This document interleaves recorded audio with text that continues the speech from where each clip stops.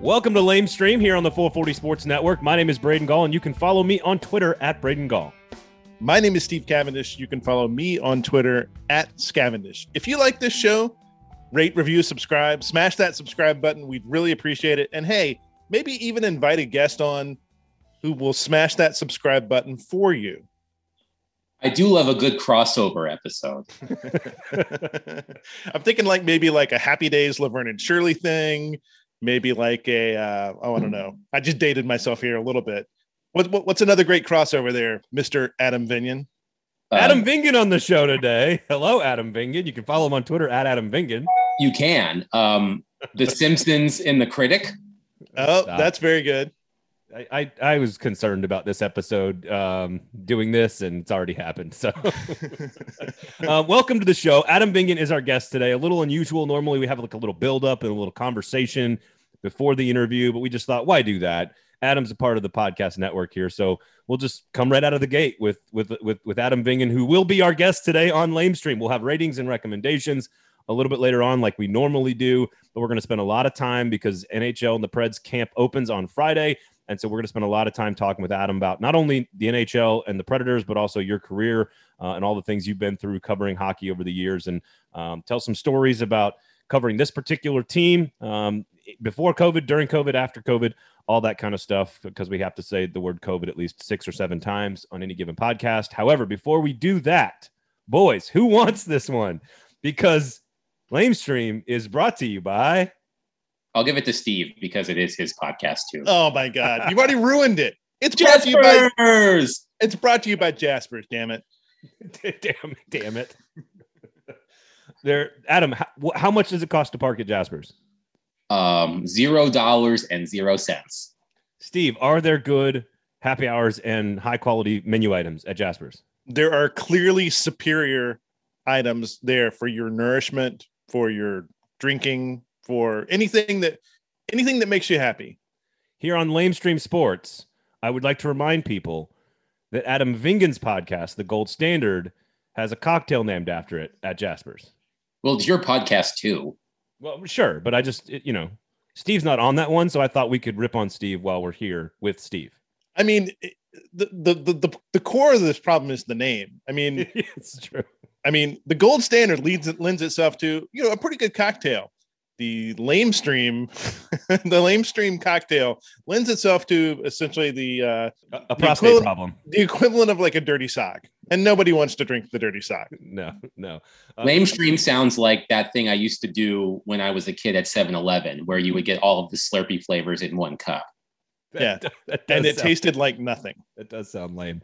All right, so go to Jaspers, free parking, great food, great happy hour for Preds games, of course, coming up here in a couple of weeks. All that great stuff. So, Adam, let's get right into it here. The Nashville Predators reported to camp this week. They have all of their media policies that have been released. The NHL has sort of been slowly releasing their policies as it pertains to how all the rules and stuff for you guys in and around the locker rooms. We talked recently on this show about the NFL and how the NFL is restricting access with David Beauclair and did a great job explaining it. Adam, in your opinion, where does the NHL fall sort of comparably to other sports? Are you pleased with how the NHL has handled media access and how you're going to be able to do your job this year?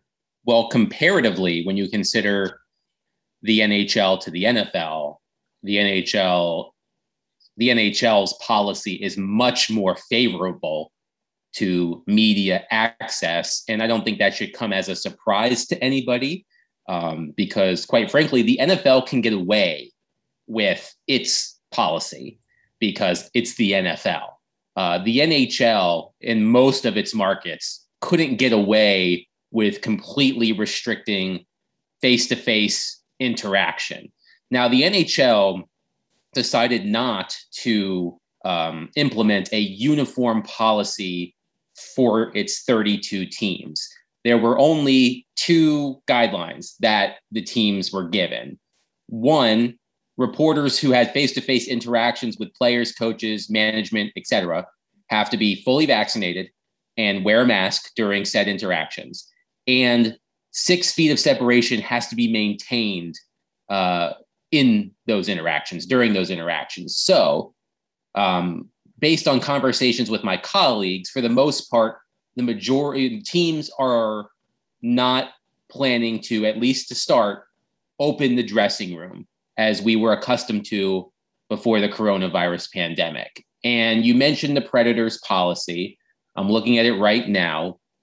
It came out yesterday. It says, quote, media availabilities following home practices, morning skates, and preseason games will take place outside of the Predators dressing room at Centennial Sportsplex or Bridgestone Arena, with players available by request or chosen at the discretion of the communication staff.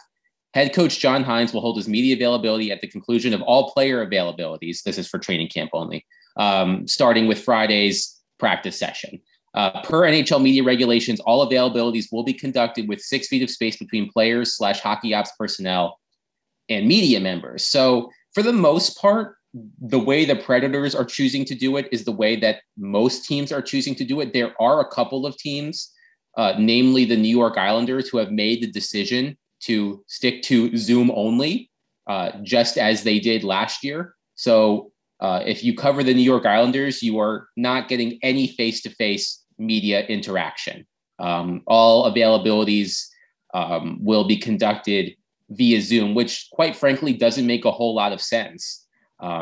Because although the NHL has a strict COVID-19 policy for its players, I believe they are less strict than they were last year now that the majority of players are vaccinated. So in theory, those players will leave the arena after practice and maybe they go to the grocery store or maybe they go pick up food and they're interacting with other people who may or may not be vaccinated, who may or may not be wearing masks, but the reporters that they would be dealing with will be wearing masks and have to be fully vaccinated. So to me, that doesn't make a whole lot of sense. But other than those two original points, being fully vaccinated and masked and 6 feet of separation, teams are basically free to enact their own policies. So I would say the Predators policy, as I read, is on par with the vast majority of the NHL. Why do you think the NHL didn't do a league-wide mandate, vaccination mandate then? I mean, if reporters have to come in and be vaccinated, if like the outside world has to come in and be vaccinated, would it make sense that every single person inside that bubble should be vaccinated as well? I don't have a direct answer to that question, Steve. Earlier this month, we were under the impression, we meaning the Professional Hockey Writers Association, which is the reporters union, we were under the impression that dressing rooms would be open as long as I said, reporters were fully vaccinated and masked. But that seemed to change over the past 3 weeks. So, I mean, it will make the policy that the Predators have enacted will make it easier to tell the stories that I like to tell versus last year where everything was over Zoom. Now, the Predators, to their credit, if you had a specific story that needed to be done, as I did a couple of times, they put John Hynes, they put players, they put David Poile on the phone for me. But when you're in a Zoom situation, it's incredibly impersonal. And it's hard to ask the questions that you like to ask that dig deeper into a story if you're just looking at a player through the other side of a computer screen. And by the way, the players couldn't see us. So when they're sitting in the media room last year and we're asking them questions, they just hear these disembodied voices coming from speakers. It wasn't like they had the screen where we're looking at each other right now. We can see each other. They didn't have that. They just heard my voice or Paul Skrbina's voice or Joe Rexrode's voice, and they didn't see any of us. So a lot of these players haven't actually seen what we look like in a year and a half. So when they see us at training camp, it could be a shock to some of their systems, depending on how we've aged over the past year and a half. And who's had babies recently or not. So. Right, exactly. So I'm interested to see how this works. Look, you can have a one-on-one with a player in this sort of mixed zone format where you're separated by 6 feet, but you're not going to get that. I don't think it's going to be it's going to be difficult to dig deeper when you're not just standing next to a guy at his dressing room stall and you're a foot away from each other and you're able to have a conversation where you're not shouting at each other across a 6-foot invisible moat of sorts. So through a mask. Through a mask. So exactly. So it's still going to be difficult. It is better for sure. Absolutely. But it's still going to be difficult for myself and the other people who cover the team regularly to have those conversations that provide the best stories. So ultimately, like I said, I think it's a step in the right direction. But I'm still a bit skeptical of how this is going to work and how the quality of stories will ultimately improve. I think it's actually turned out, and I thought at first the NHL rules were going to be better than the NFL rules, to your point. But it's actually turned out to be exactly the same as the NFL rules. Basically, 6 feet apart. Only a certain number of people can ask questions. Only a couple of players will be available. The difference is that the NFL used to be complete access to every player after every game and every practice. And the Preds, and correct me if I'm wrong, but the Preds would always sort of handpick the names of guys that would be available to you guys after a game, correct? What is it that you think?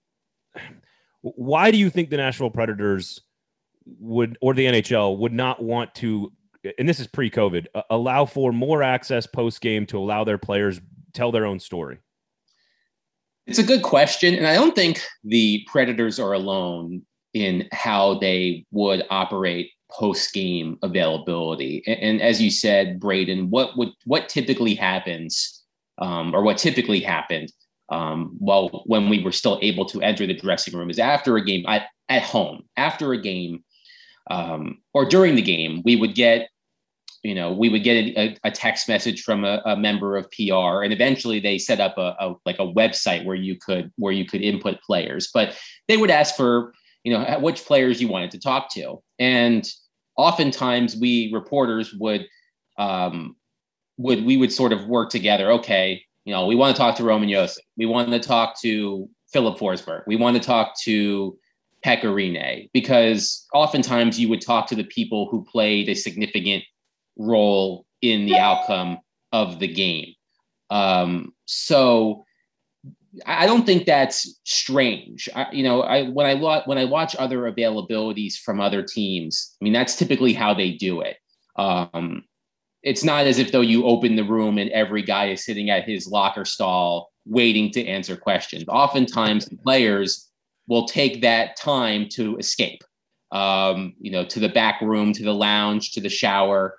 And usually when you enter the dressing room, there's really nobody in the dressing room. Oftentimes Predators PR has to go and find the players. And some players are harder to find than others. Cough, cough, PK Subban, cough, cough.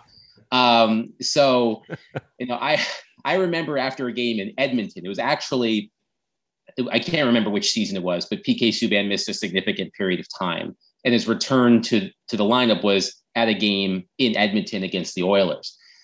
So, of course, we wanted to talk to PK after the game. I think we sat in the dressing room or stood in the dressing room for close to 40 minutes after it was open, waiting for PK to show up, because he had such a significant post-game routine, stretching and weightlifting and all of this other stuff. Fortunately, I wasn't on deadline at the time, so it wasn't like I had to leave the dressing room.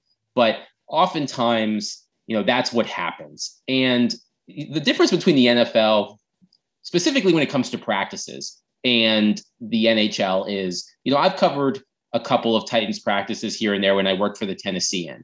And the Titans locker room is basically, their temple. That's where they shower. That's where they get undressed. That's where they hang out. They've got lounge chairs and video games and televisions, guys just chilling there. The Predators dressing room is basically to take off your pads, and then they go into another room to shower and change their clothes. So they don't hang out in the dressing room. So it's harder to get certain guys. A lot of times a guy would come off the ice for practice, and then you'd walk in the dressing room that you wanted to talk to that guy. And the Predators would open the dressing room and that guy would be gone. He would take that 5 minutes to take off his pads and bolt. And sometimes they could find the player and bring him back in, but oftentimes he would be gone. And some players were really good at that. Mike Ribeiro was always the first guy off the ice, was never in the dressing room. Shocking. Ryan Johansson, typically one of the first guys off the ice. He does tend to linger sometimes, but if he wants to get out of there, he knows how to get out of there. Can I ask you a question? Did you find it to be, was there a pattern of if a guy committed a bad penalty or made a bad play or something controversial happened, maybe a hit or something, did you find that those players were made available, or did you find that the Predators kept those players from the media after games? Was there a pattern there, or was that just totally random for them? I can't recall a situation off the top of my head after a game in which the Predators purposely shielded a player from media that was requested. Perhaps they would say, well, perhaps they would make an excuse and say, well, he's on the training table, or, he's got a radio hit to do upstairs at Barrel House, something like that. But I can't recall a time where they purposely, strong-armed us or brick-walled us, whatever you want to call it, stonewalled. I'm mixing all of my metaphors here. Rene-walled you. Yes, they Rene-walled us. I can't recall a specific instance like that. But oftentimes, my purposes in the dressing room are a lot different than they used to be. When I worked for the Tennessean and I was a beat writer in the traditional sense, you needed to talk to the players that had, an impact on the game. So it was, if they won and Pekka Rinne had a shutout, you talk to Pekka. If Philip Forsberg scored 2 goals in that game, you talk to Philip Forsberg. My job now at the Athletic, I when the room was open, I would float around. So, perhaps, Rocco Grimaldi did not have, a significant impact in the game, but did make a play that I thought was important. And, if he was still in the dressing room, I would walk up to him, talk to him about it, and move on. So as my job changed, sort of how I approach post-game media access changed. Quite frankly, since I've joined the Athletic, for the most part, I haven't had a lot of use for post-game availability, just because I'm not writing a lot after games anymore. To me, the most beneficial times were after practices, because guys wouldn't necessarily have somewhere to run versus a morning skate or after a game. But this is my long-winded way of answering your question, as to say, I can't recall a specific instance where the Predators, someone was requested and the Predators said, no, we are not allowing him to speak to you, something like that. Over the course of the last, 18 months, in the past 2 seasons, as COVID has hit, what have you noticed about NHL coverage? Like, for instance, we were talking with Beauclair here a few weeks ago about sort of the homogenous nature of a lot of NFL coverage, because it's everybody writing off the same Zooms because they don't have any access. Have you seen any sort of trends like that around the league or among Predators coverage here locally? And how do you kind of combat that? Yeah, it is tough because, as you said, we were all privy to the same Zooms last year. So unless I had a one-on-one interview with a guy over the telephone, everything was available to everyone. For example, around early March, when the Predators were still struggling, it looked like they were going to miss the playoffs. It looked like they were going to be big sellers at the trade deadline. I specifically asked the Predators to put me on the phone with Mattias Ekholm because I wanted to talk to Mattias about how he was feeling about things, specifically because at the time he was, at least according to our insiders at the Athletic, the most sought after player at the trade deadline. And I wanted to hear what he thought about that and how he felt about how things were going and how he felt about the idea of possibly being traded. And it turned out, I thought, to be a really enlightening interview because Mattias Ekholm in general is a very enlightening person. He's a very enlightening interview. But when it comes to, daily coverage, it was hard to find a way around the monotony of the Zooms. I think one thing that I noticed is that a lot of times you had to branch out. So you couldn't just rely on the Predators Zooms to tell a story. If you wanted to tell a story about a player, you needed to get on the phone with his parents. You needed to get on the phone with his former coaches. You needed to get on the phone with his billet family. Things that you would normally do anyway, but I feel like you had to put more emphasis on speaking to people who were not in that bubble. And I think I saw a lot of that from my colleagues at The Athletic. Me personally, I started putting more emphasis on almost being a columnist and sharing my opinion. I think I really started to do that as I left the newspaper and joined The Athletic, but I put more of an emphasis on that, writing stories that were basically, my opinion one way or the other versus, telling, the story of the game. I also did a lot of statistical analysis, a lot, maybe more than I typically did. Because I had access to those numbers, you wanted to, you also have a premium audience there that's looking for more of that than say a general interest audience at a newspaper.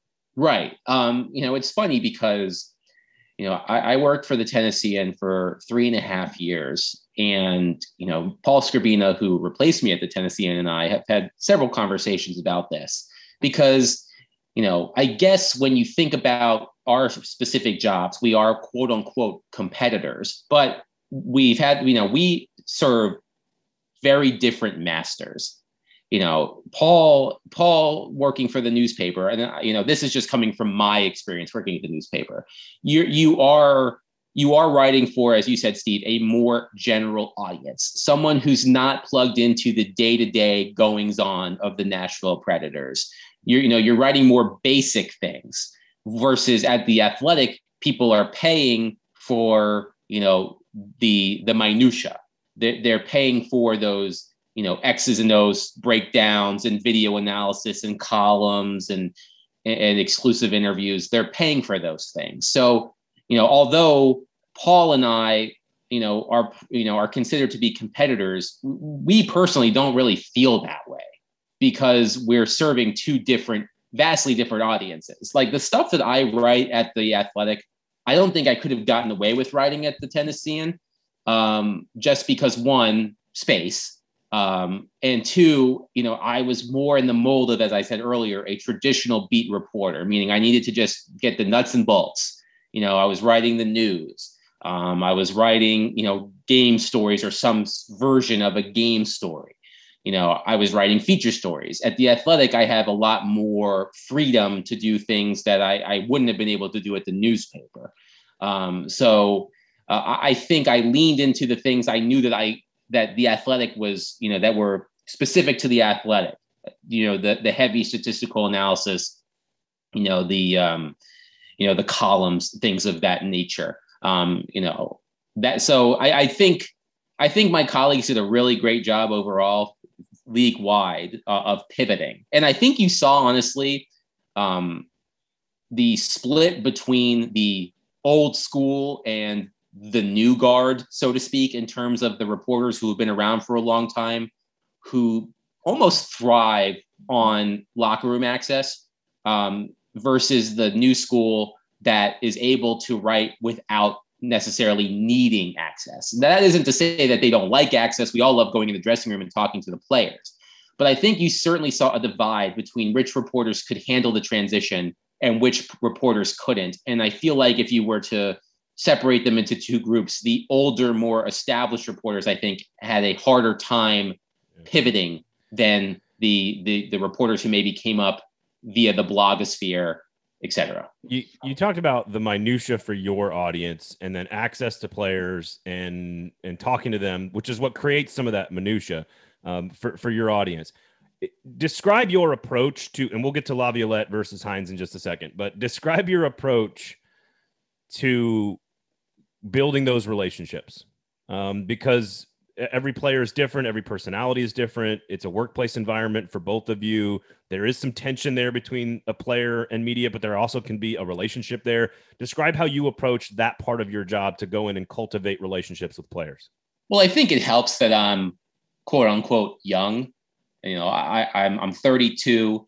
I started covering the Predators when I was 25 or 26. So I'm on, in terms of, age, I'm on the level with a lot of these guys. So, we have a lot of the same interests, that helps, break the ice, pardon the terrible hockey pun.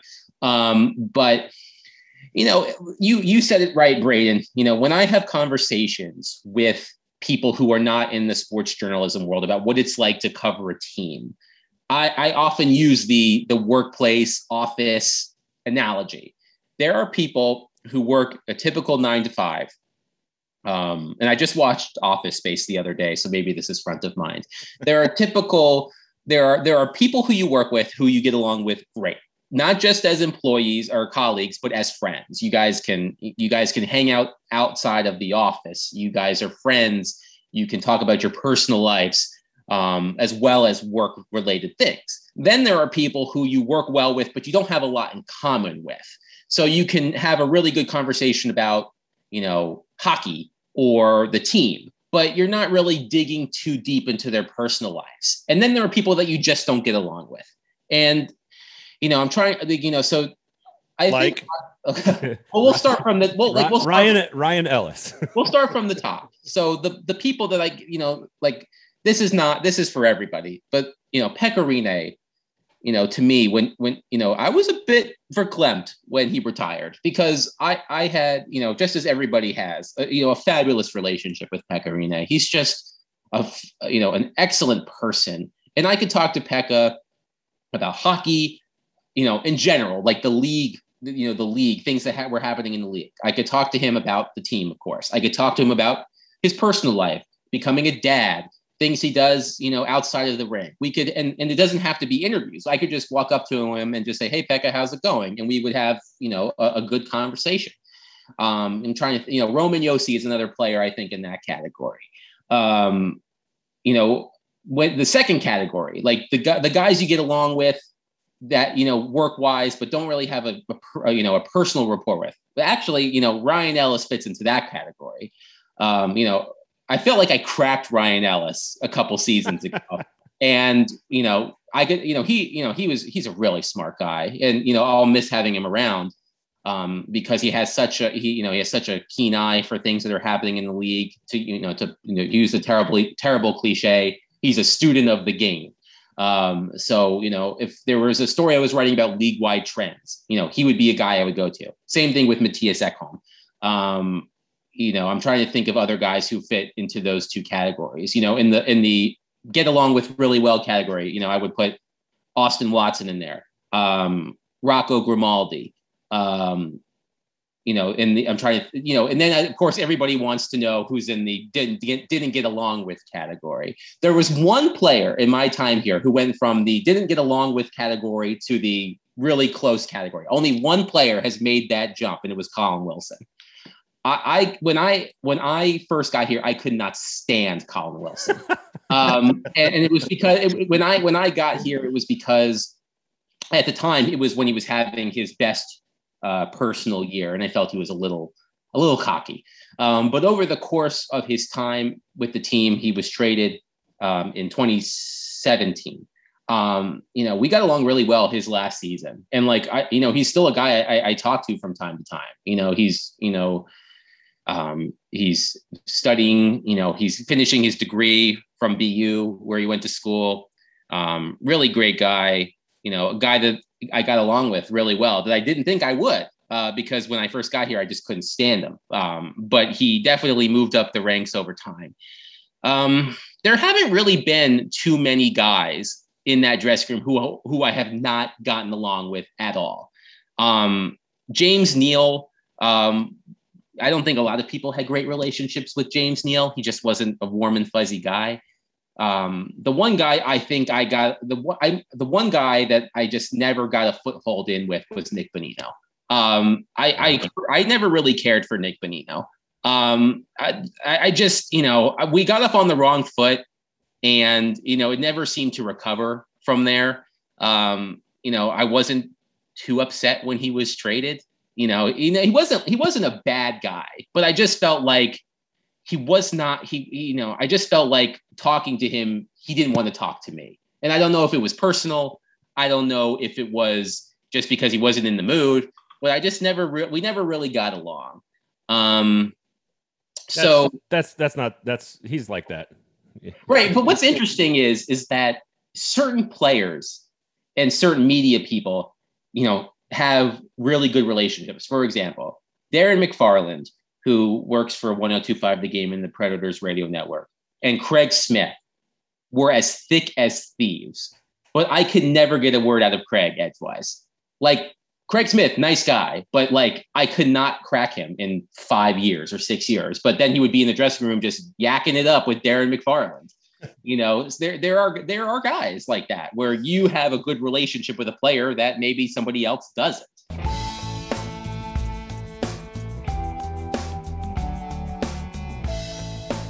Lamestream Sports is brought to you by Jaspers.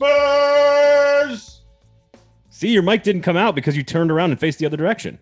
I'm learning.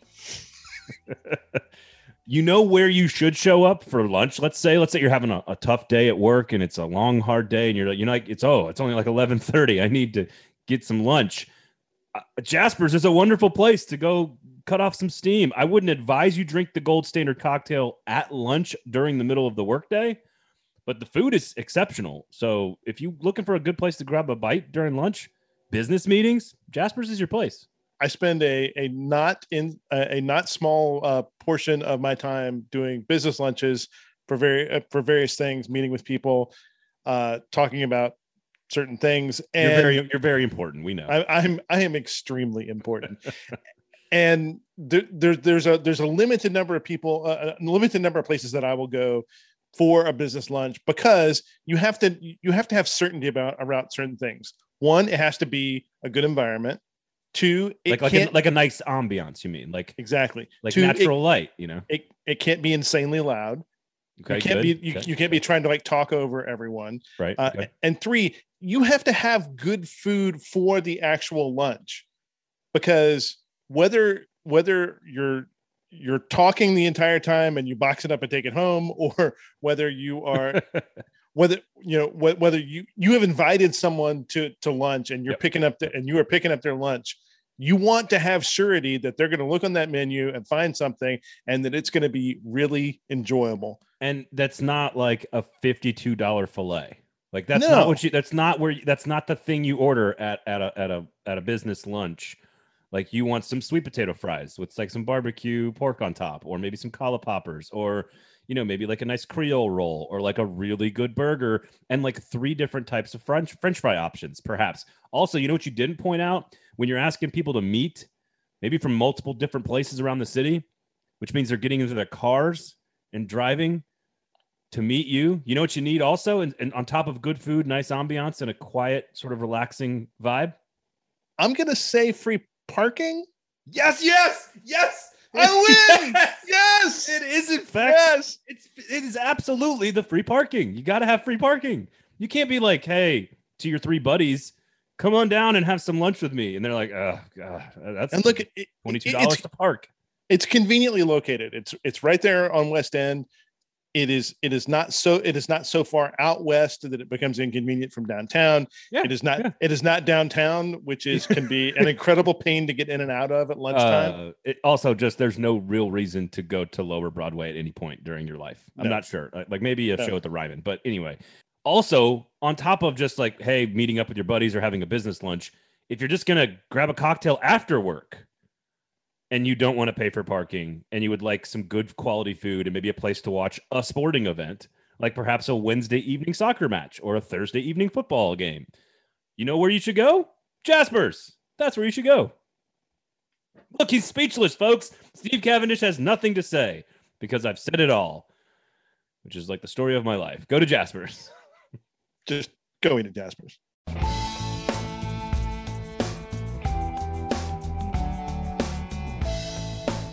it leads us directly into Peter Laviolette and John Hines. They obviously have very different communication styles.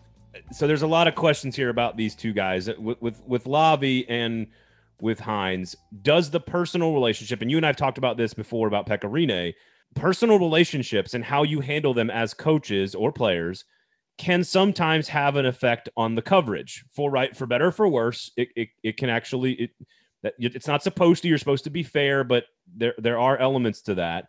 And you always had to be the guy to ask the difficult question of Peter Laviolette. Like that's sort of your role in that throng there. Describe how you build a relationship with Peter Laviolette. I didn't. That's the answer. Subtitle of this question is, why did Lavi hate Adam? or all media? Well, so what's interesting is I experienced the same thing that people that were covering the team before me did in 2014, because my last season covering the Washington Capitals, which was the 2014-15 season, that was the first season that Barry Trotz was coach of the Washington Capitals. And of course, Barry Trotz leaves Nashville, goes to Washington. Peter Laviolette replaces him. So I experienced, I guess you could call it the downgrade from Barry to Peter. To be fair, most coaches are a downgrade from Barry Trotz in terms of interacting with the media. I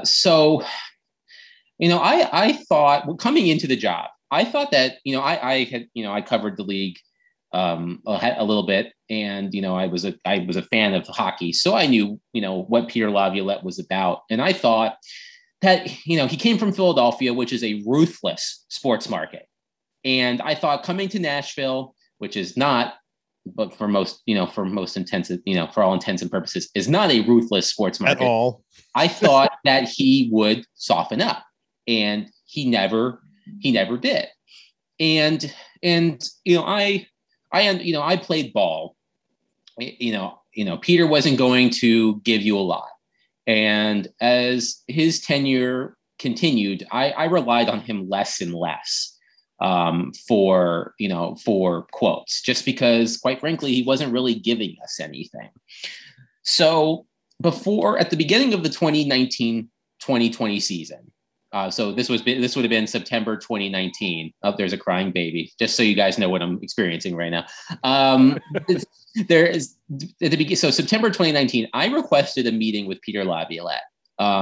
We met at the Slimmin' Huskies by Ford Ice Center Antioch, because the Predators were having their rookie tournament around the corner.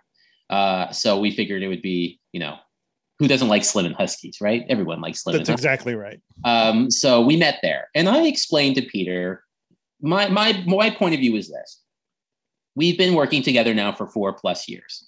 We do not have a great rapport. I would like that to change. I would like for us to be able to give and take a little bit more. And Peter has always been overprotective in terms of the information he dispenses, what's going on with his players. He doesn't like to give out a lot.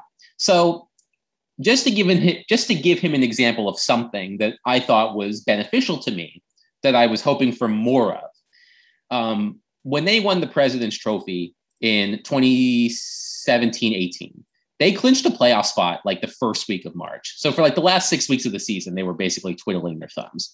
So Peter started holding guys out for maintenance. So guys who would normally play but didn't need to play so they could, rest up for the playoffs, he would hold them out of the lineup. And it was after a game in Colorado. He pulled me aside and explained to me, like what his thought process was behind, why he was holding certain guys out. Because he said, I know you're probably going to be asked about it. You're going to probably write about it. I just want to give you an idea of like what I'm thinking so that you can explain it. And I thought that was really helpful. So I said, when you did that, I thought that was a good example of something I'm looking for. Then he told me that he wasn't being entirely honest with me when he had that conversation, that he was actually, I think it was Scott Hartnell. He said that he was, he at the time was saying that Scott and Hartnell was being held out for maintenance, but was actually being healthy scratched. And he did not want it out that Scott was being healthy scratched. So he kind of admitted to me that he lied to me like a couple years before. And that didn't really sit well with me. I appreciated the fact that Peter made he accepted the meeting. I appreciate the fact that he heard me out. But his honesty was about his lying. His honesty was about his, So when I left that meeting, I said to myself, hey, I tried. I made an attempt to better this relationship. And I'm not saying that it was a terrible relationship. I just felt like I've covered the team for 4 years. I'm the guy who's around you every single day. And, I just feel like after this time, we should have a better working relationship. And, I left that meeting thinking to myself, hey, whatever happens now, I can say that I tried. I tried to make it better. I'm not going to go out of my way to make it worse. But like, if it starts to get worse, then I can live with that. I can live with myself.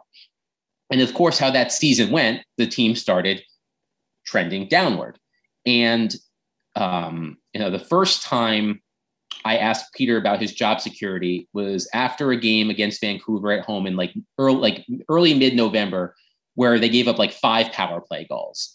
And I'm a non-confrontational person by nature.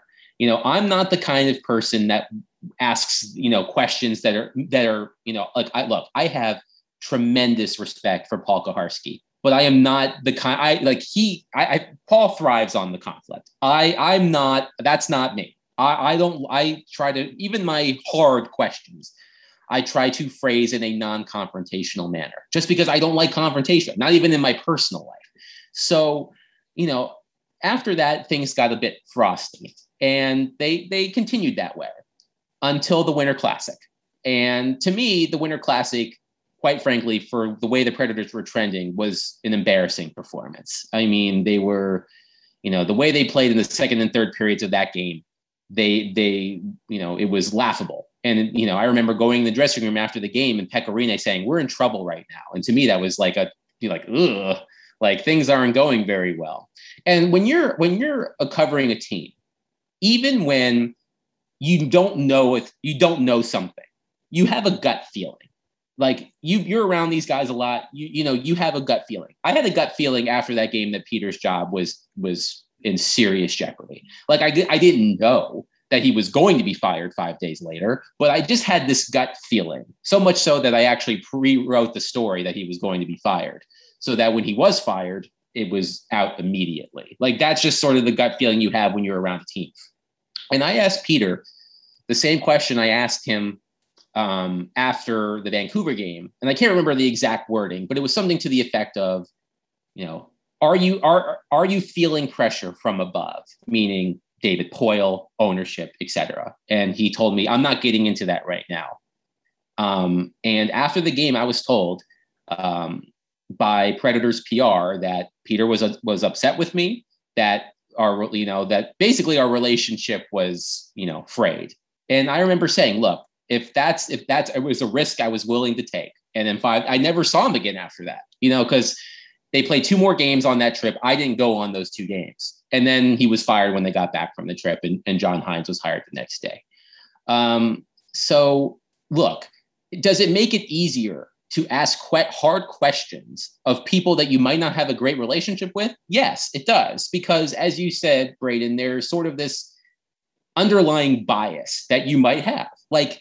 Whether or not you're going out of your way, if Pekka Rinne has a crap game, you might be more willing to give him the benefit of the doubt than Nick Bonino, because Pekka's good to you and Nick is not. You're not trying to do that, but you can't help that. That's just how human beings work. So, in terms of covering John Hynes, it's night and day. John gets it. John understands that we reporters have a job to do. He's willing to be, a lot more open. He's more willing to explain, the things that he's trying to do, and the concepts that he has and the expectations that he has for players. He's more forthcoming with injuries. It's been a lot easier to cover this team since the coaching change. And you're right. Would I be more willing to give John the benefit of the doubt than Peter? Probably. But that, doesn't stop me from asking the questions. I asked John Hynes about his job security last year. before they went on that, 2-week road trip where things looked like they were falling apart. And, it's harder to ask that question of John than it was to Peter because, quite frankly, I like John more than I like Peter. But it's something I try not to tap into. But like you said, it's human nature to give people you work with that you like more benefit of the doubt than people you don't. A lot of times the go-to when a coaching relationship is frayed is to work through the assistants, whether it's on the record or off the record. But how have the assistants been in for the Predators, and do you have any access that way that you can kind of work around when, for instance, Laviolette just doesn't want to talk? Well, the nice thing about the Predators is that they do make assistants available. Some teams don't. The only coach that is unavailable to the media is Ben Vanderklok, the goaltending coach. I don't know why. My guess is because his predecessor, Mitch Korn, who was with Barry Trotz in Nashville and in Washington and now in New York. Mitch is a great guy, loves to talk, perhaps says more than his employers want him to say. So I think, perhaps they put the kibosh on that. But, I actually haven't had, because of the pandemic, I haven't had an opportunity to meet John's coaches face to face. Dan Heino, Todd Richards, Dan Lambert, though Dan Lambert was a holdover from Peter, so I talked to Dan when he was first hired. But Kevin McCarthy, who is Peter Laviolette's right-hand man, he was here, he was in Philadelphia, he's with him in Washington, he was with him in Carolina too. He was available, and Kevin was a lot more open.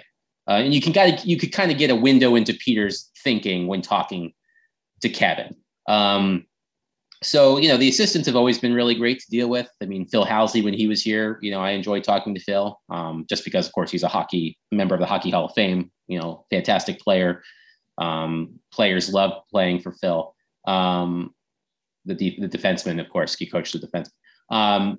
So, the assistants are there. I haven't had an opportunity, unfortunately, to really get to know John's, assistants as well, just because of the circumstances. But yeah, the Predators, in terms of making those people available, they've always been helpful.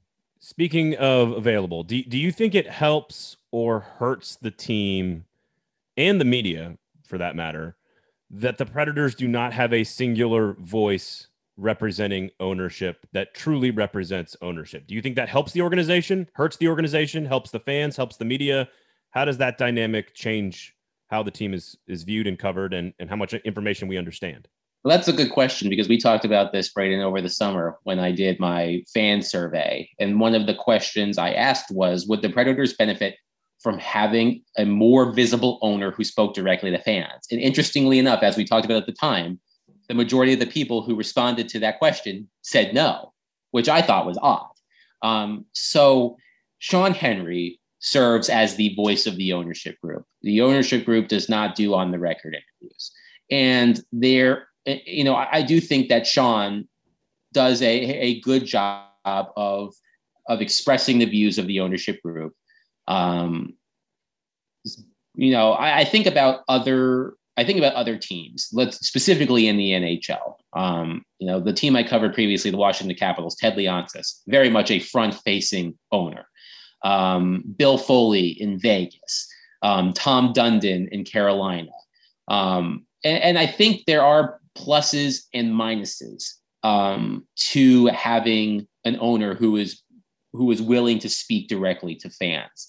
You think about in other leagues, you think about Jerry Jones, and you think about, Jerry Jones, I think, is the preeminent example of a front-facing owner. Steve Ballmer, the owner of the Los Angeles Clippers, sometimes they can get themselves in trouble with some of the things they said. But I think this past season specifically, I think there definitely was an interest in the fan base to hear from ownership, because David Poile was firmly in the crosshairs of the Predators fan base as things were going off the rails in the first half of the season. And, David does not speak for ownership. And I made an attempt to speak to ownership and was given Sean Henry.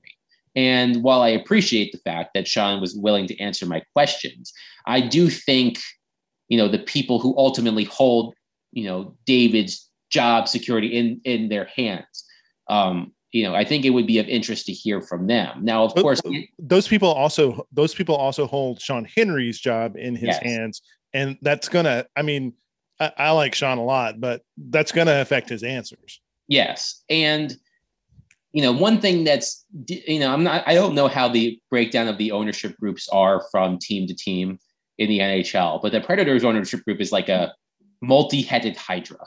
It's like a 16 or 17 person ownership group. Herb Fritch is the chairman. It used to be Tom Sigerin. So Herb is at the front of the table, so to speak. But there is not one singular person who owns a majority. I don't know the breakdown, unfortunately, of who owns how much of each of the team. But you think of Ted Leonsis as, for example, he owns, not only does he own the Capitals, he owns the Wizards, he owns the arena that both teams play in, he owns the Mystics, the WNBA team. He's got a conglomerate going on. So he is the end all be all. So when Ted says something, it holds a lot of weight.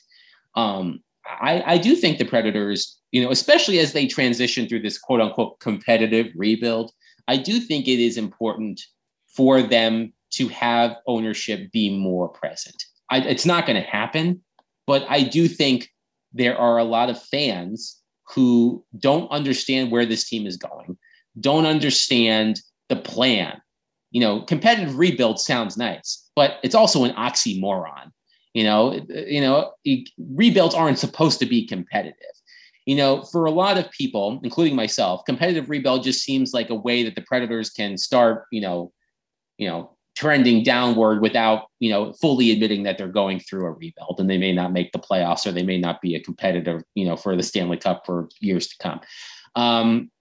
It was a term coined by, it's interesting because David Poile, I remember, told me before I went on leave that he had never heard that phrase before he uttered it. And I typed in competitive rebuild into Google, and a lot of the stories were about the Predators, but then there were a lot of stories about like the mid 2010s New York Jets. And like, if there's a team you don't want to be compared to in any era, well, maybe since maybe like post Joe Namath, but especially over like the past 20 years, if there's a team that you do not want to be in company with, it's the New York Jets. And, I think it would be beneficial for the Predators ownership group at some point to make themselves available, just to better explain what their plan is. Because, David Poile's plan is to make the playoffs. Like, I asked him that question. I said, what is your definition of a competitive rebuild? And he said, to make the playoffs. But that seems to be counterintuitive to what a rebuild actually is. If this team is fully committed to rebuilding, they should stink. They should. I won't go as far as to say they should tank, but they should try to be bad, and that's not something they're willing to do. If you were out in the wild someplace, if you were having a meal, say at a fine establishment somewhere on West End, and Herb Fritch came up to your table, would you know what he looks like? Or I would. That whole ownership group, whether it's D. Thompson or Dobberpool or whoever, whatever's in the Hydra these days. No, I would know. I would recognize Herb Fritch. I would recognize Tom Sigerin, who for the most part have been the principal owners, or the heads of the table, so to speak. The smaller quote unquote ownership, I may not recognize right away. The Warren Woos of the world. The Brett Wilsons of the world. But yes, if I saw Herb Fritch having a meal and he came up to my table, I would know who he was. I wouldn't be like, oh, that's what you look like. No, I'm aware of what he looks like. Yeah. Adam, thank you so much for your time, man. We do appreciate it. It'll be a fascinating season for a variety of reasons, all of the reasons. And I always love listening to you talk about media and the work that you do. And welcome back to the Gold Standard next week, buddy. Welcome. Yes, back. I will be back from while we were taping, I got an email from HR that says, this is just a reminder that your PPL ends next Thursday. It's like, I'm aware. And look, I appreciate you giving me some time to spend with my child, whom you met. Yes, baby Arlo, doing great, man. Baby Arlo. It's been, I appreciate the Athletic so much for giving me the opportunity to spend so much time being a dad. I actually, I've been off for 4 weeks. I have another week, and then I actually have 7 more weeks, which I'll take at the end of the season. So, wow. And just so everyone listening knows, who's a father who's attempted to take paternity leave, they know that that's absurd. That's absurd. I think I got 5 days when my first daughter was born, and I had to negotiate that. So no, we it's built in, and we could take it all in one lump sum or in 2 non-consecutive groups. So I broke it up into 2. But yes, I'm glad that you finally allowed me on your excellent podcast.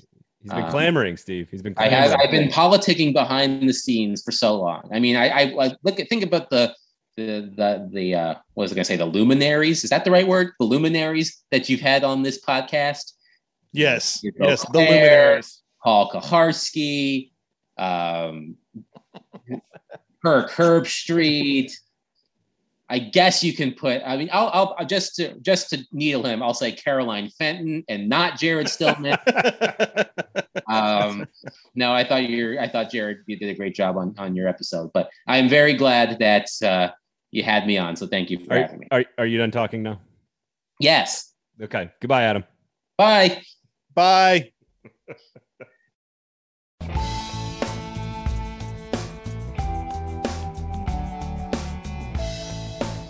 That was Adam Vingan, the only person in Nashville sports media that talks more than I do.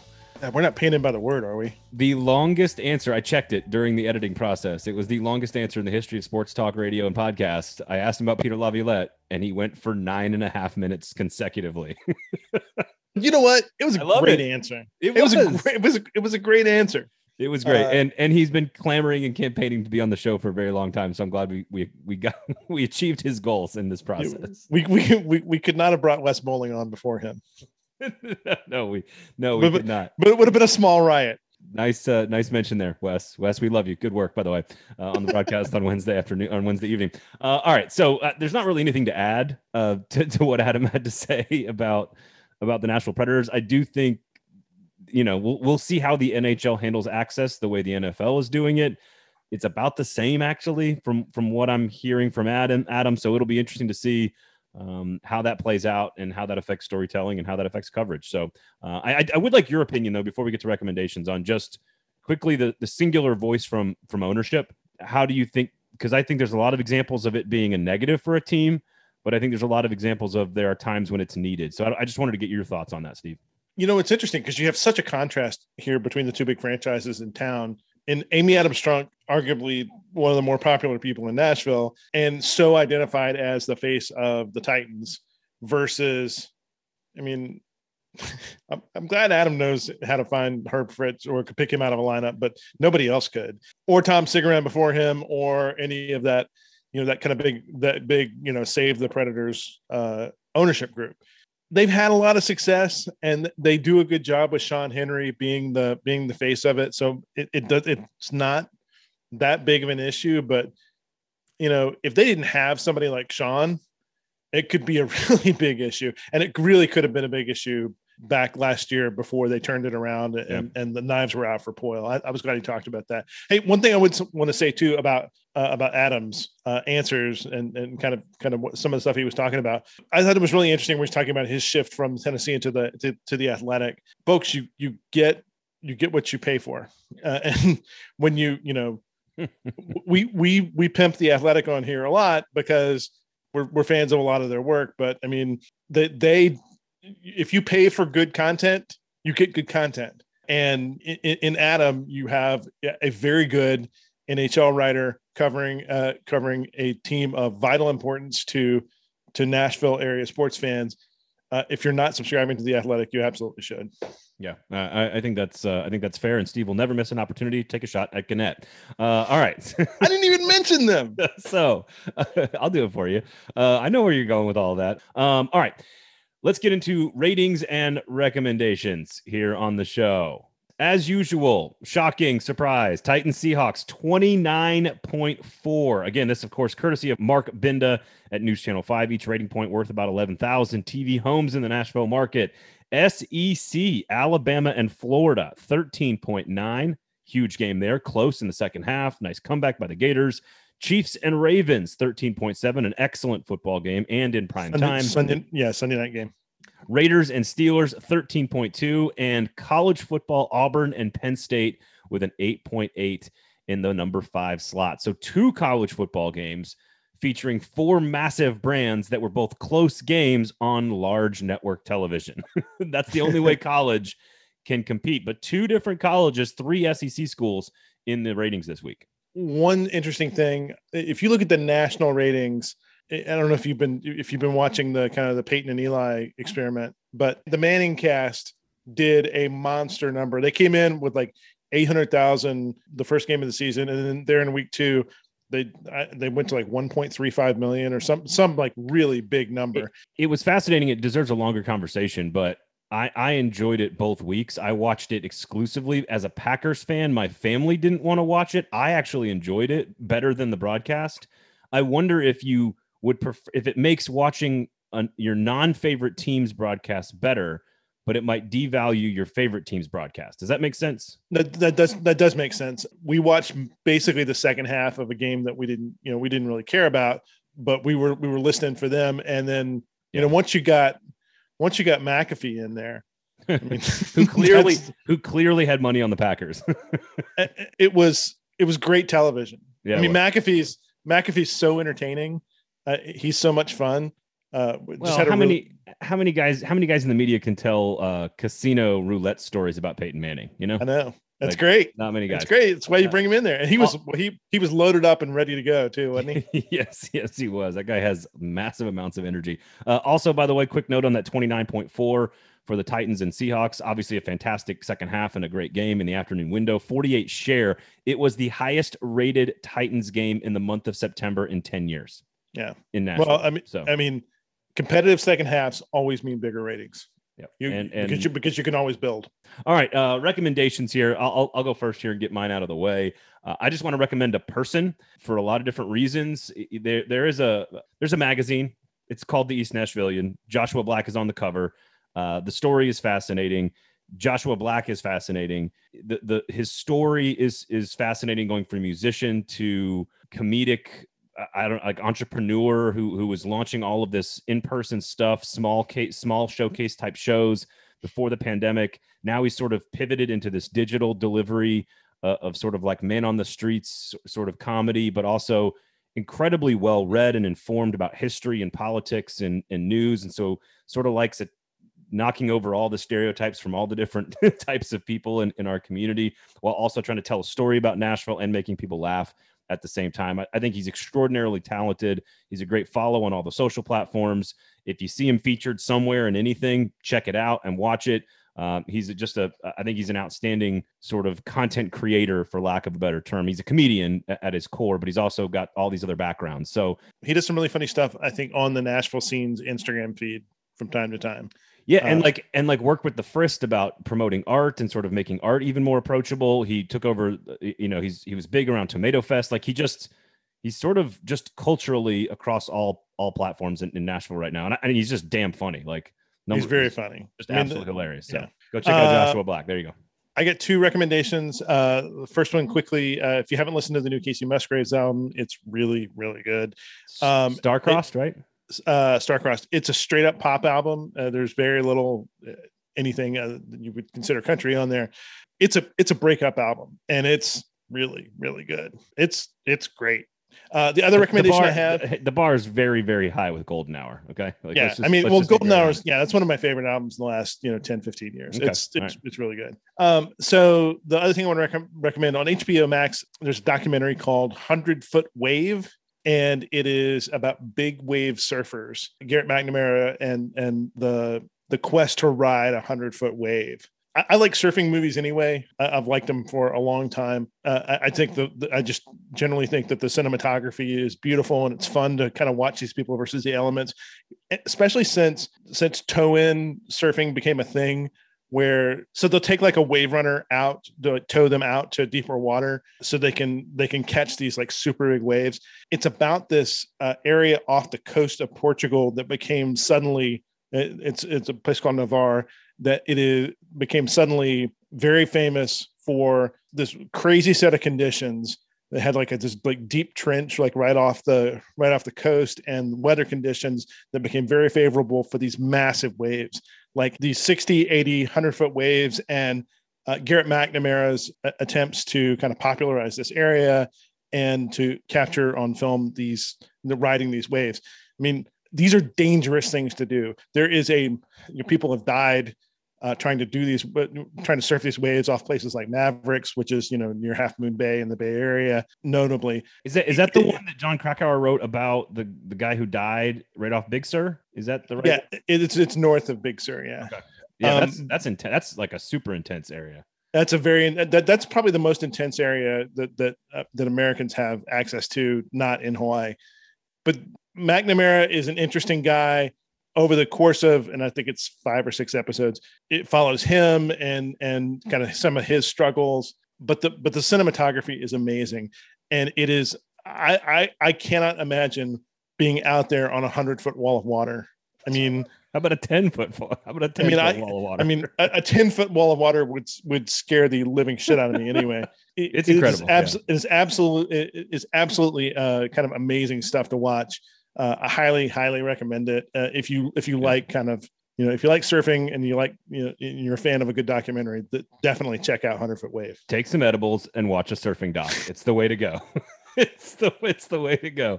It's a fantastic documentary. I've seen it in bits and pieces, like late at night when the wife's asleep. I watch it kind of as it goes, and it's really, really interesting. Love Casey Musgraves, and Joshua Black is hilarious. So some good recs there, good variety, good range, lots of different things today on the show. Adam Vingan, we do appreciate him hanging out with us as well. With Pred season basically started. I mean, the games are a couple of weeks away, but camp is open and the season is here. So you Preds fans, get ready. Steve Cavendish, Lamestream Sports is brought to you by Jaspers. It's always brought to you by Jaspers. Always brought to you by Jaspers. Free parking, great menu, great place to watch the game on a soccer match on a Wednesday night, football on a Thursday, football on a Friday. It's a great place for a business lunch. It's a good place.